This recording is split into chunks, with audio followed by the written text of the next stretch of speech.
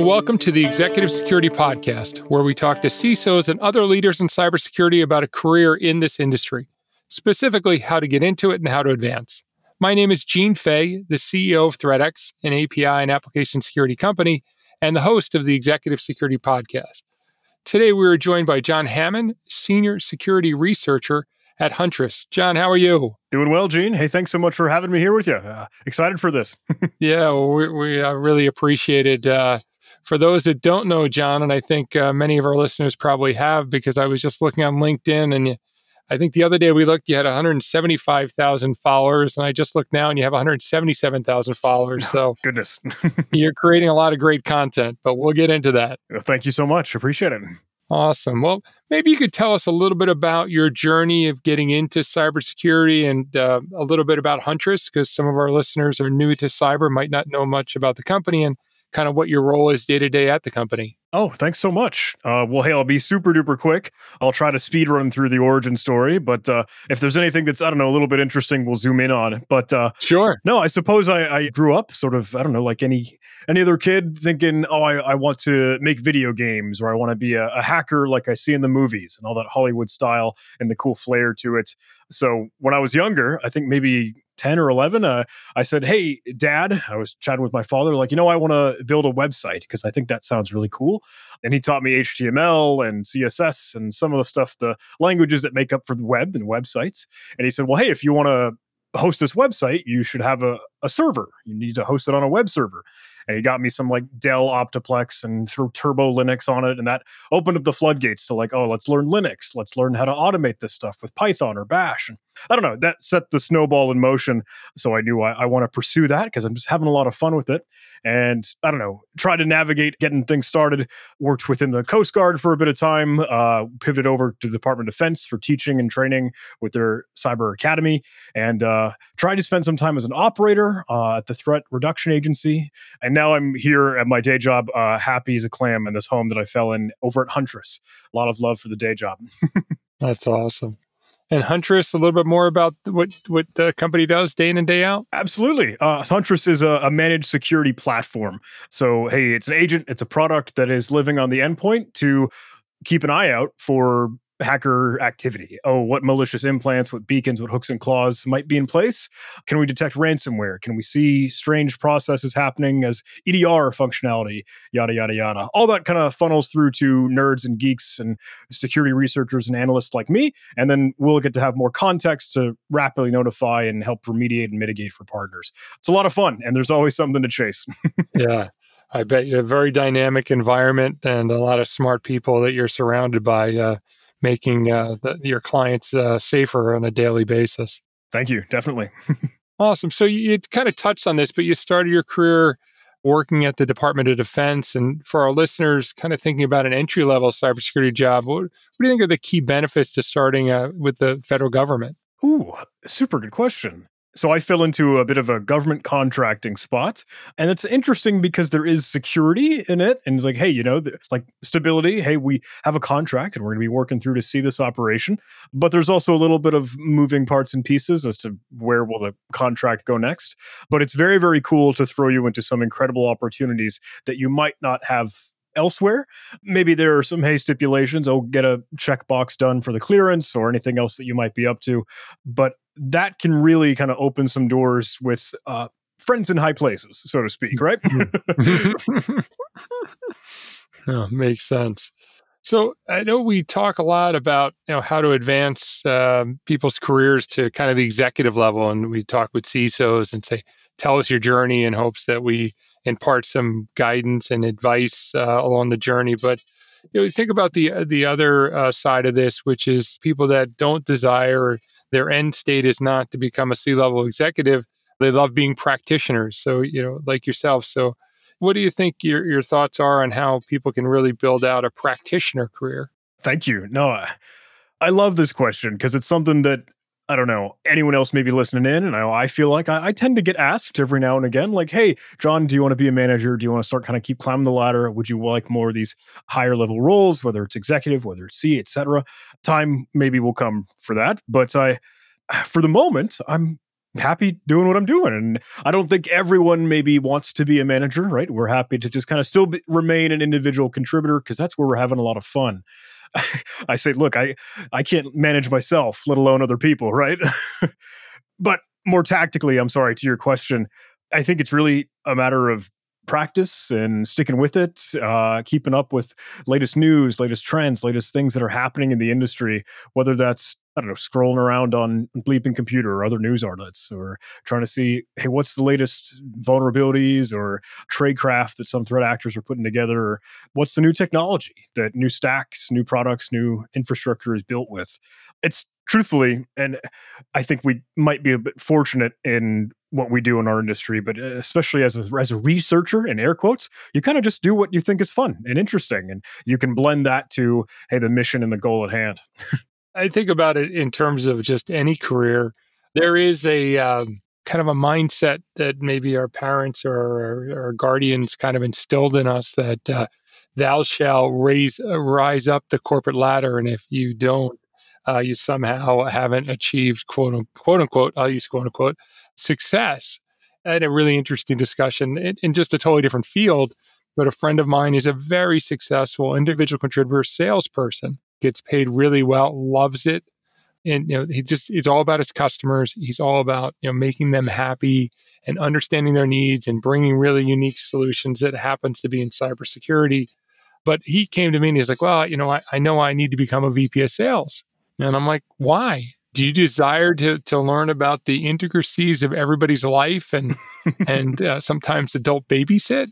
He's like, oh, that sounds terrible. I'm like, well, that's part of being a VP. Yeah. And I personally love that, but it's not for everybody. So I think orienting yourself to what you're going to be successful at, what you're going to be passionate about, I think is all the keys to be able to really be successful in your career.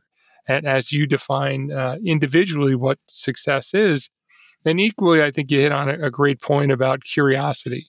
And you're a very curious person, and I've only just got to know you through our prep and today, but I can see that you really strive to kind of unpack things and understand things. And I do think that's a critical step if you want to get into cyber because it's constantly changing. Those pesky hackers are constantly changing the game, and we got to be up for undoing the puzzle, right, and figuring out those small pieces. So I think you just exemplify what people should aspire to be an awesome practitioner. Well, thank you so much. If I may, I'd love to dance with that just a bit more, Please. because I'm thinking everyone's definition of success is very, very different in different ways, maybe. But I think ultimately, at its core, it's just kind of finding some fulfillment and really, really great meaning and value out of what you're doing, what you're up to.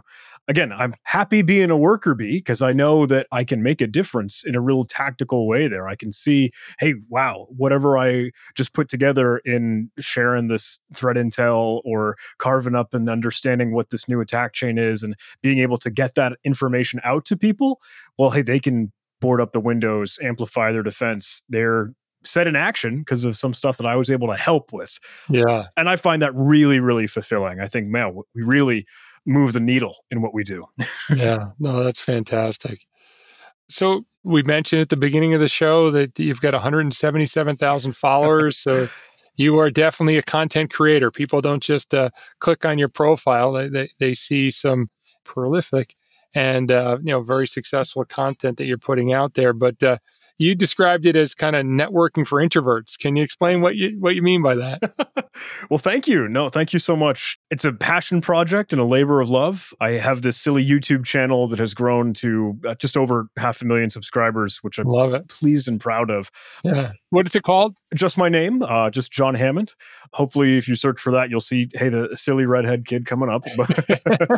And Twitter and LinkedIn is, around 180 or 175,000. So very, very happy to see that grow and blossom and really foster a community there, because it's all about learning. It's all about education and having fun and getting sharper in our industry. But that has been a slow and continuous effort. Truthfully, it was something that I kind of just thought, hey, it would be fun to do years ago. If you pull back to the archives, you might find stuff from like 2009, 2010. Wow. But it didn't grow, at least in a really momentum way, until about 2018 or so. but it's just fascinating and fun to, hey, keep watering the plants there, watering the flower, and see, hey, where can we go next? But it's not a overnight success by any means. I really feel like, hey, we're chipping away at it. We're trying to turn the temperature up 1 degree at a time. Yeah. And what do you think the underlying like passion for you in doing that? Because it's your part-time job. Oh yeah. And I know your day job is not a 40-hour week, 9 to 5. It's a 24/7, some incidents, I'm sure. So what's the underlying passion that gets you so excited to create this great content? At first, and I think it's still a component of it now, it was testing myself because truthfully, that's how I had learned. Like when I was, again, at that young age thinking, hey, I want to go be a hacker or make video games, blah, blah, blah. I would Google and I'd look online at how to be a hacker. So I'd use a genuine search query. And I had stumbled across Eric S. Raymond, one of the, free and open source software kind of visionaries and leaders during that time. And he had a blog that was an article literally titled How to Become a Hacker. And they say, hey, learn programming, learn some language if you want to dig into this thing. We suggest Python because it's easy to read, easy to write. So I'd go onto YouTube and I'd look up Python programming tutorials. That's the free resource. That's, hey, the open internet that we all have that open archive and catalog. And I thought, okay, if I'm learning through this, maybe there's one way to test myself, and that, I don't know, they say, hey, the best way to know if you're a master at something is if you can teach it to others.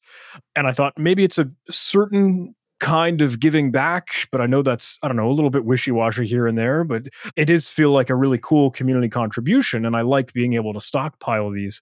But it's also an incredible feedback loop because I'm willing, and I realize, to sort of build in public or fail in public. When I run into a wall, when I go down a rabbit hole, or when someone can say, hey, you know what, John, you could have, I know you spent 5 minutes on this, but it could have been 5 seconds if you use this tool, you use this trick, et cetera, et cetera. So I get to learn, and so does everyone else. And it's a lot of fun. Wonderful. I find it really interesting because it is ultimately a side project. So I was really interested to it. So I think last question. Where can our listeners get access to your educational materials you create, and what are some of the latest subjects that you're posting about? Oh, thank you so much. So, truthfully, the main stage is YouTube, but a lot of that will sort of get syndicated and funneled out to Twitter and LinkedIn. That's all just my name, John Hammond. I think there's an underscore in the front on Twitter, but it's fun because we get to dive into so much interesting and fun stuff. Our industry is so wide, whether that's capture the flag training and vulnerabilities and all, or trying to chase cybercrime, looking at dark web, looking at onion Tor sites to see what real threat actors are up to, or just pure programming, or I don't know, phishing scams, et cetera, et cetera. Lately, if I may, we've been chasing this move it transfer vulnerability. There was a big 0 day that was kind of, hey, breaking news and headlines for a bit. And I've been trying to do my due diligence, working in the trenches and be in the front lines with everyone, understanding that thing. So keeping it busy. Well, wonderful, John. For our listeners, John's a very modest guy, but he's obviously a very, very smart and a prolific creator of content that he's giving out to the world. So please take the time to dig into it. He wants to help you become smarter so that we all make this world a safer place. And I think all that time and effort is paying dividends to the greater good. So, John, thank you so much for doing that. Thank you so much. Hey, we're in this thing together. Exactly. Awesome. As a reminder to our listeners looking to up their cybersecurity skills, you can get 1 year free content from our cybersecurity training portal, ThreatX Academy, by using the promo code podcast. ThreatX Academy covers a wide variety of cybersecurity topics, and you can learn more by going to academy.threatx.com. Also, check out a recent episode with Deputy CISO at HubSpot, Alyssa Robinson, called Finding Opportunity in an Economic Downturn. I think that's one people are really going to enjoy, especially considering all the things that are going on. And lastly, if you want to learn more about API and application security, please visit our website at threatx.com. John, thank you again. Thank you for taking the time to do our podcast, and thank you for all the great content that you're putting out in the universe. We all appreciate it. Thank you, Gene. We'll keep in touch. Take care. Thank you.